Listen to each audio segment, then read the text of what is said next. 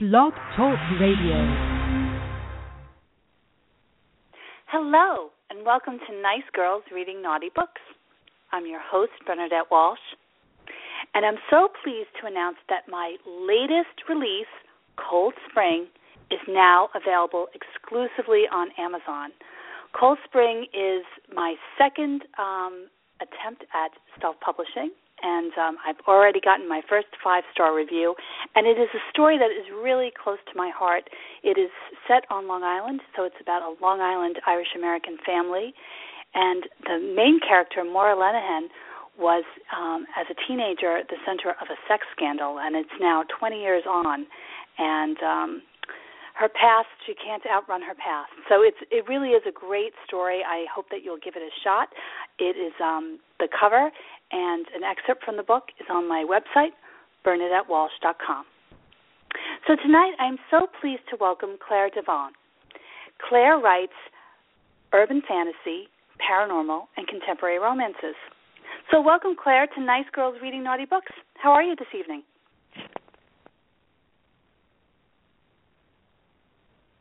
Claire?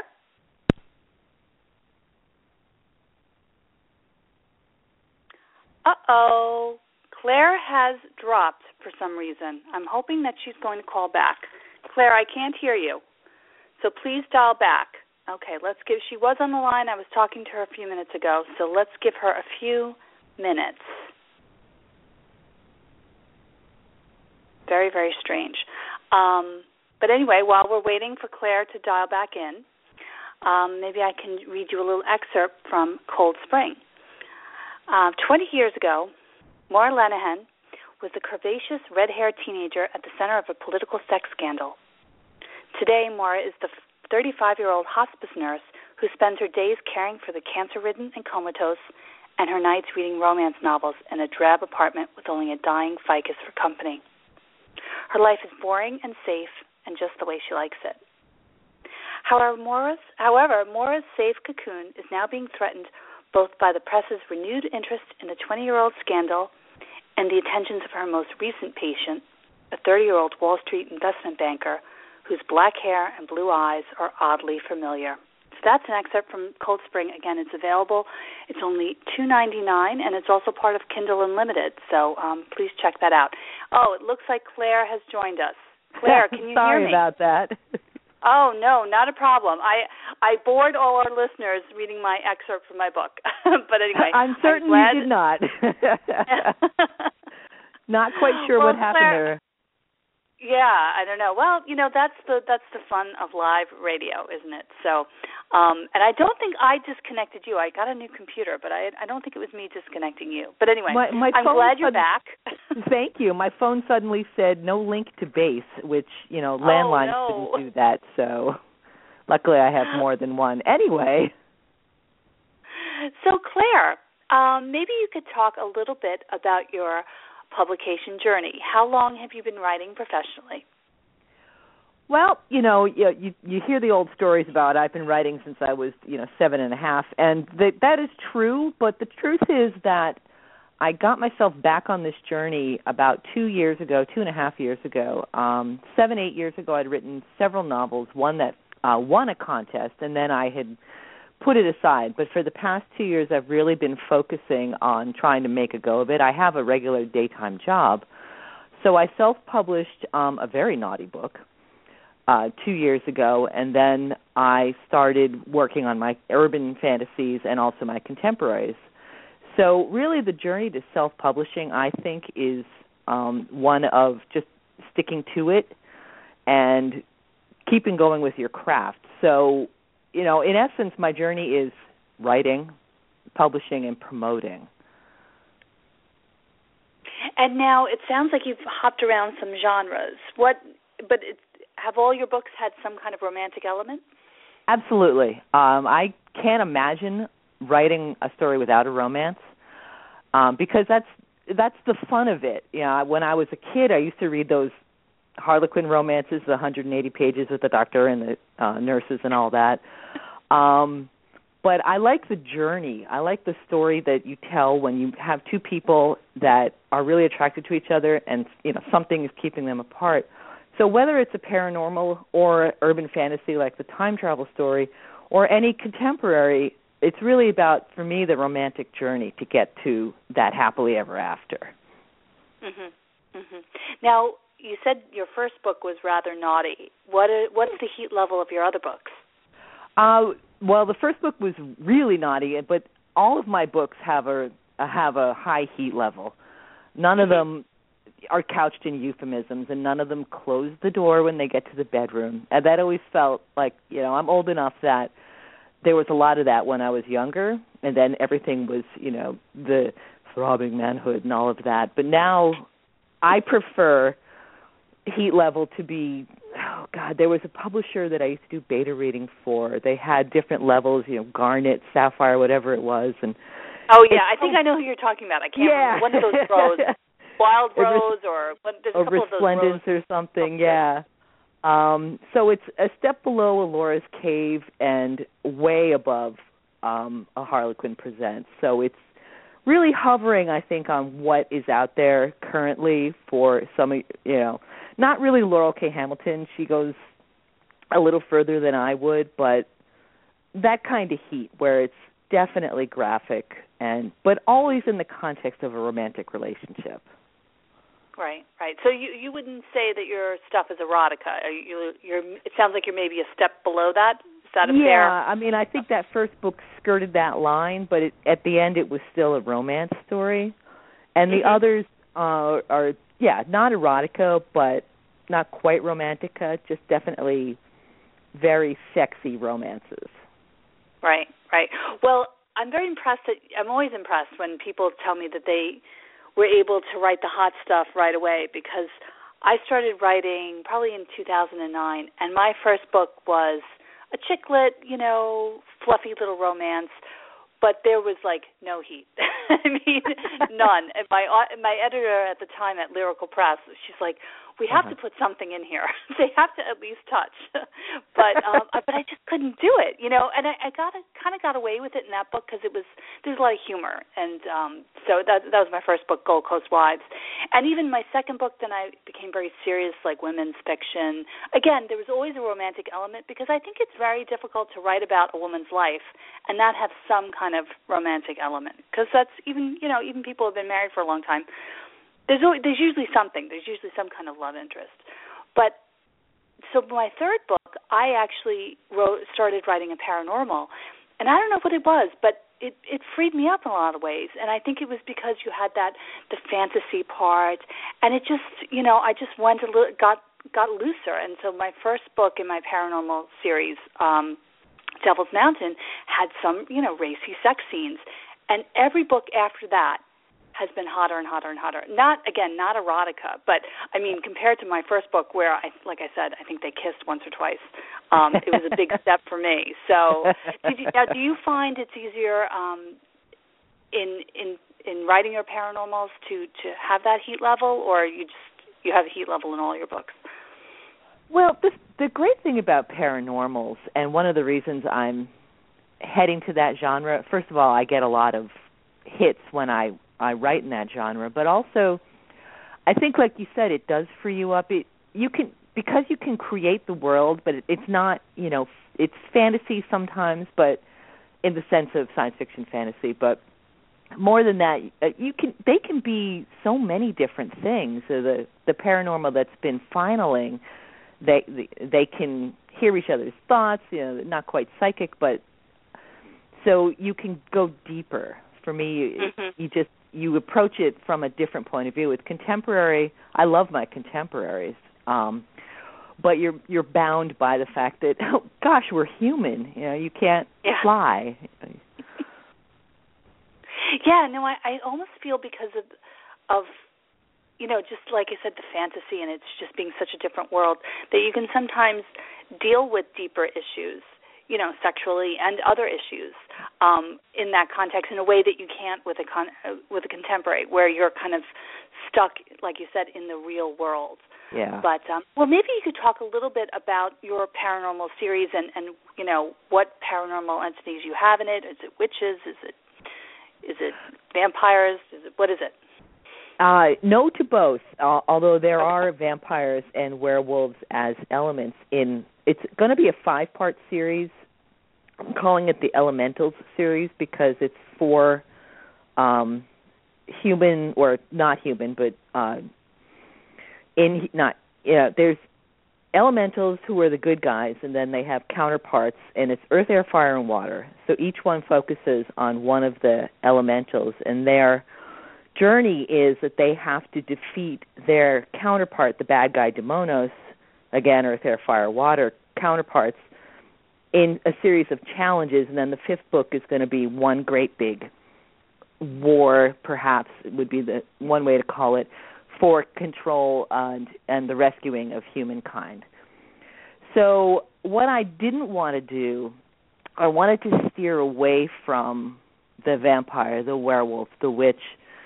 They are always elements in any paranormal story. They have to be. They're such parts of our culture. But I didn't want that to be the focus. I wanted to try to go for something a little fresher because I feel like that genre has been a little bit beaten to death. So each one will have. I play with the world in the sense that paranormals are all around us, but humans can't see them, can't experience them, but the paranormals know they're there. But humans see them differently. So while they're battling for rescuing mankind, mankind doesn't know that that's happening. Mm-hmm. So the final journey will be, there's 4 elements, but in a great flash of brilliance, I realized that in the creation of the world, there's all sorts of mythos and stories about the 5th element. So that's what the last story will be focusing on. So it's really quite an arc.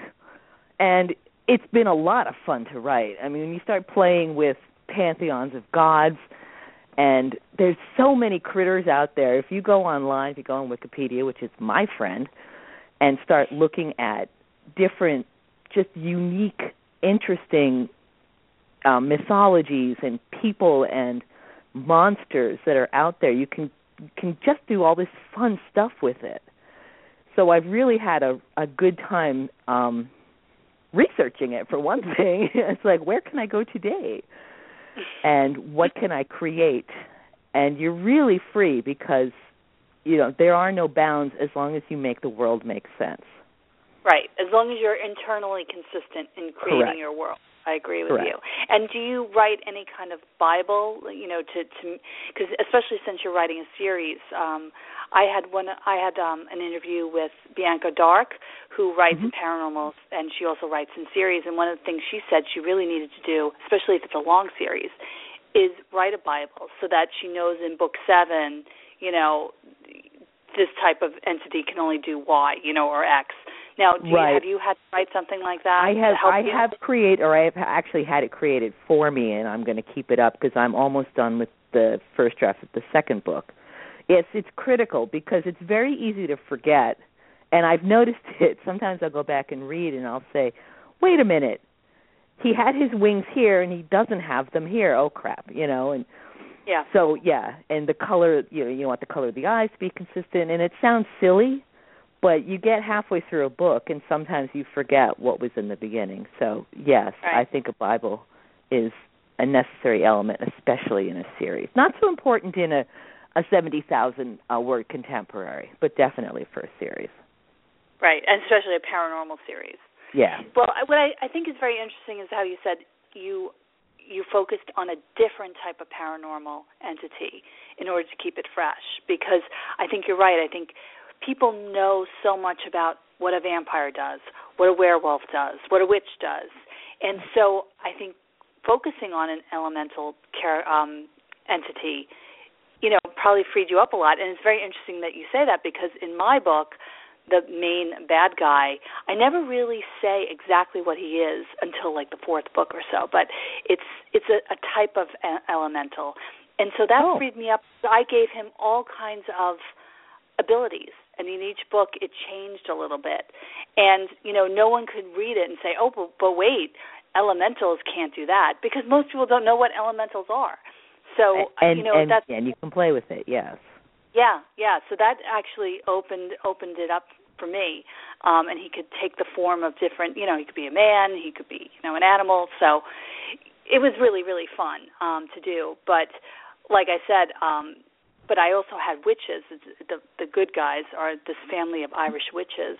And I actually had to do a certain amount of research there because people know what witches can do. So I've talked about this on the show before, but I actually went to the New York Witches Festival here on Long Island. And it was really wild because I met with people who this is actually their religion, and they were very, very nice. And actually, one of the people there gave me one of their books, and so I kind of based it again on some things that most people know about witchcraft, but still made it my own, because at the end of the day, it's your world, right? So you get to make the rules, which is one of the fun parts of being a writer, isn't it? It absolutely is. Like you said, as long as you're internally consistent, but I think also you can play with it as long as you don't go too far outside of what's expected. You don't want to pull the reader out of the story by saying, right, like you said, werewolves can't do that unless you explain it. You know what I mean? I guess Stephanie Meyer's books where the vampires can actually be outside. I mean, she kind of explained that, right? So if you're going to break the rules, you have to deliberately break the rules, just not break the rules inadvertently. So so it's and people say that paranormal is dead, but I don't see it. I really don't. I think it maybe it's not as popular as it once was, but I think it'll come back just because there is so much material there, and people are coming up with new and exciting ways to explore the genre. So and now you've published how many books in this series? I haven't published any in this series. The reason is because it's finaling in contests.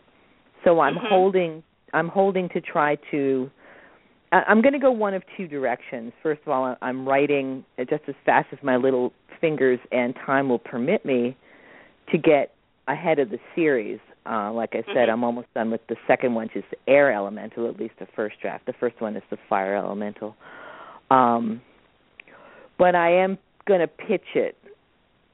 We'll see how I do in the second contest, which is a month from now. We'll find out the finals. The first contest, I placed second, which was very cool. I got a little check and everything. And then my intention is to pitch it. And if I have no objection to self-publishing. I love self-publishing. I think it's really freed us up to do so many different things without the constraints of what regular publishers think is popular.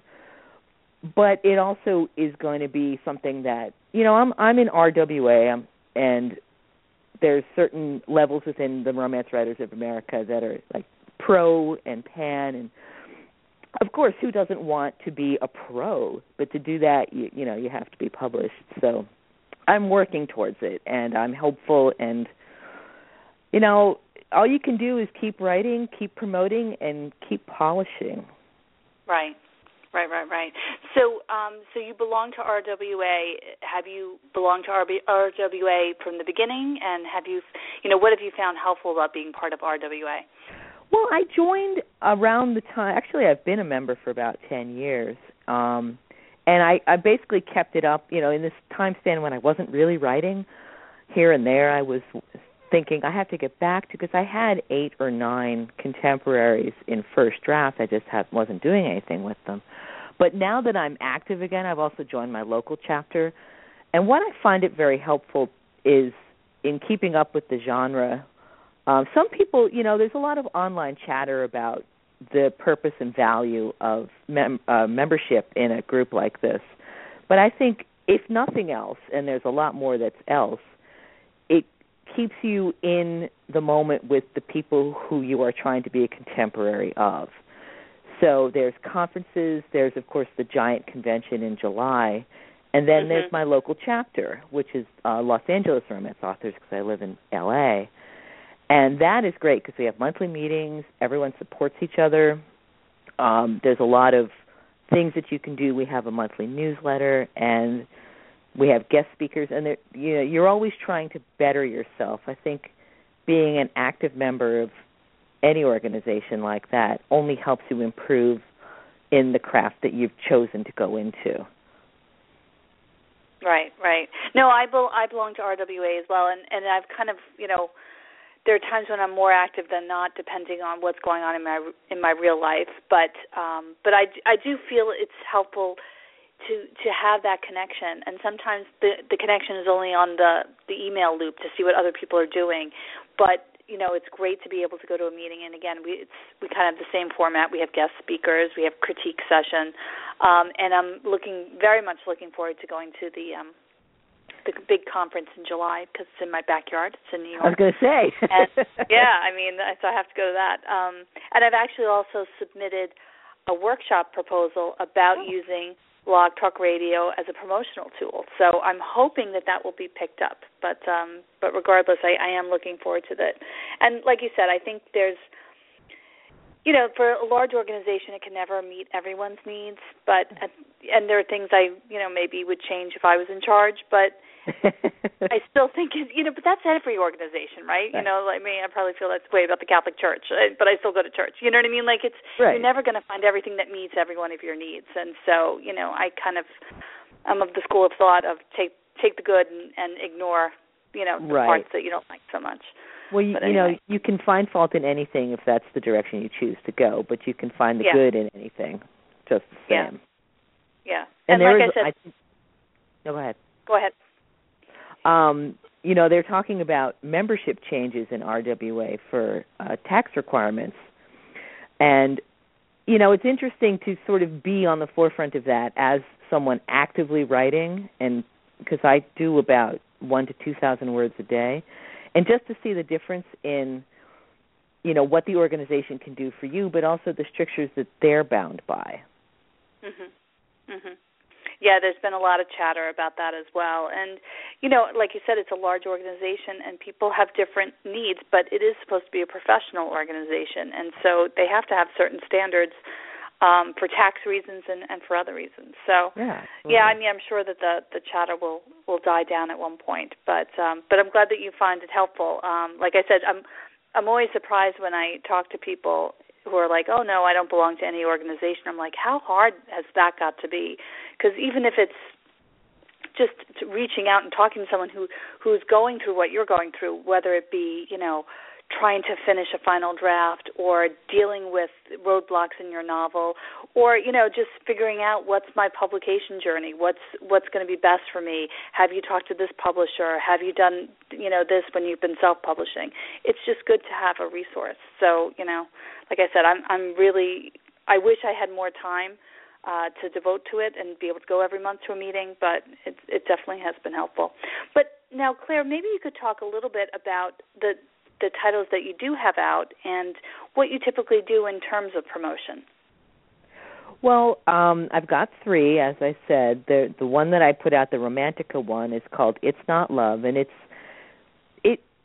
basically a romance story wrapped in. My challenge with that story, it was a challenge to myself, and that challenge was to see how I personally could push the heat level.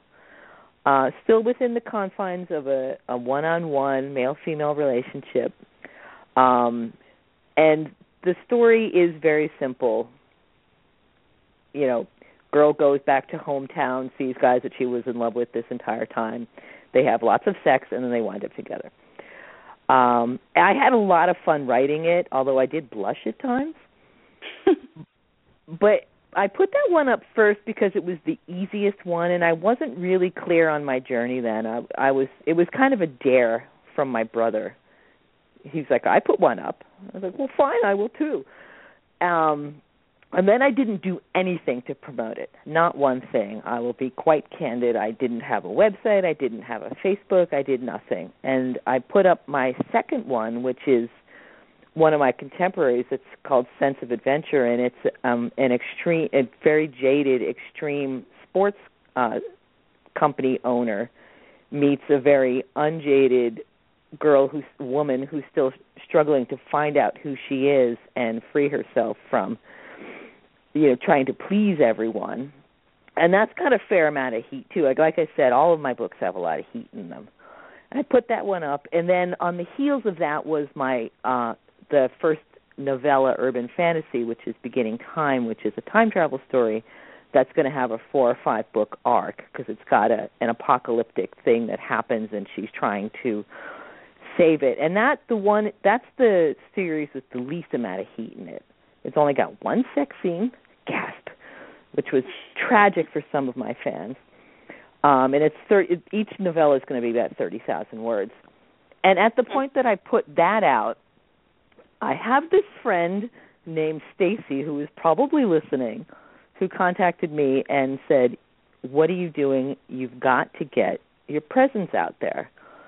So we worked together. She does PR. We worked together, and I got a website. I used a professional company to put together a really great website, created a Goodreads account, created an Amazon Author Central page, a separate Facebook page from my personal page, and a Twitter account, which I mostly use for book stuff. So on each of them, I try to blog once a week, at least on my website. I post news on my Facebook page. It's like I think I was saying earlier, this is a marathon. This is not a sprint. Self-publishing is a thing that you just have to keep trying to do. So for me, I've got to be active on my website. I've got to, talk to you. I've got to make sure that the people, I have about 180 people on my Facebook page, so I'm still building my brand. And it was interesting. Well, I checked out your website. It does look very nice. So you're definitely didn't he do a great job? On your way. Thank you.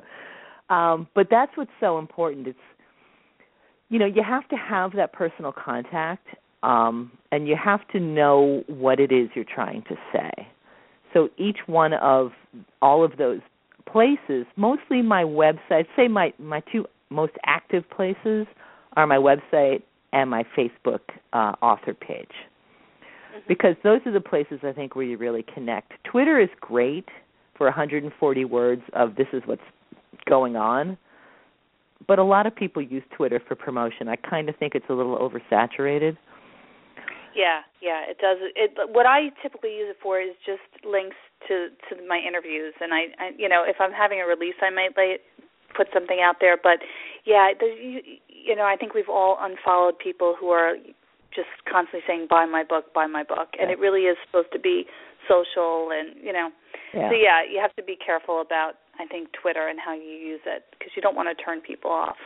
But anyway, well, it sounds like you're hitting all the social media places. Maybe you could talk a little bit about, or just give our listeners your website page and your Twitter handle.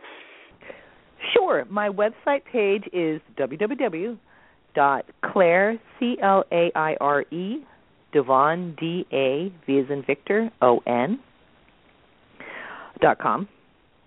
Facebook is Claire Davon, indie author, all one word. And then Twitter, my Twitter handle was originally I have an interesting story about, I have kind of an online name I use, but Twitter is BB Marlowe, BIBIMARLOWE. And then Amazon Central and Goodreads are just my name. Right. Okay. Well, great. Well, Claire, thanks so much for joining this evening. It's really been interesting to hear about your journey and your paranormal world building, and it sounds like it's going to be a really interesting series, so I can't wait to hear that. Make sure that you like the Nice Girls Reading Naughty Books Facebook fan page, because you can let us know when those books are out, and I'd love to post about it. So, again, Claire, thanks so much for joining, and best of luck with all your writing. Thank you so much. I appreciate this. Great. Well, thanks again.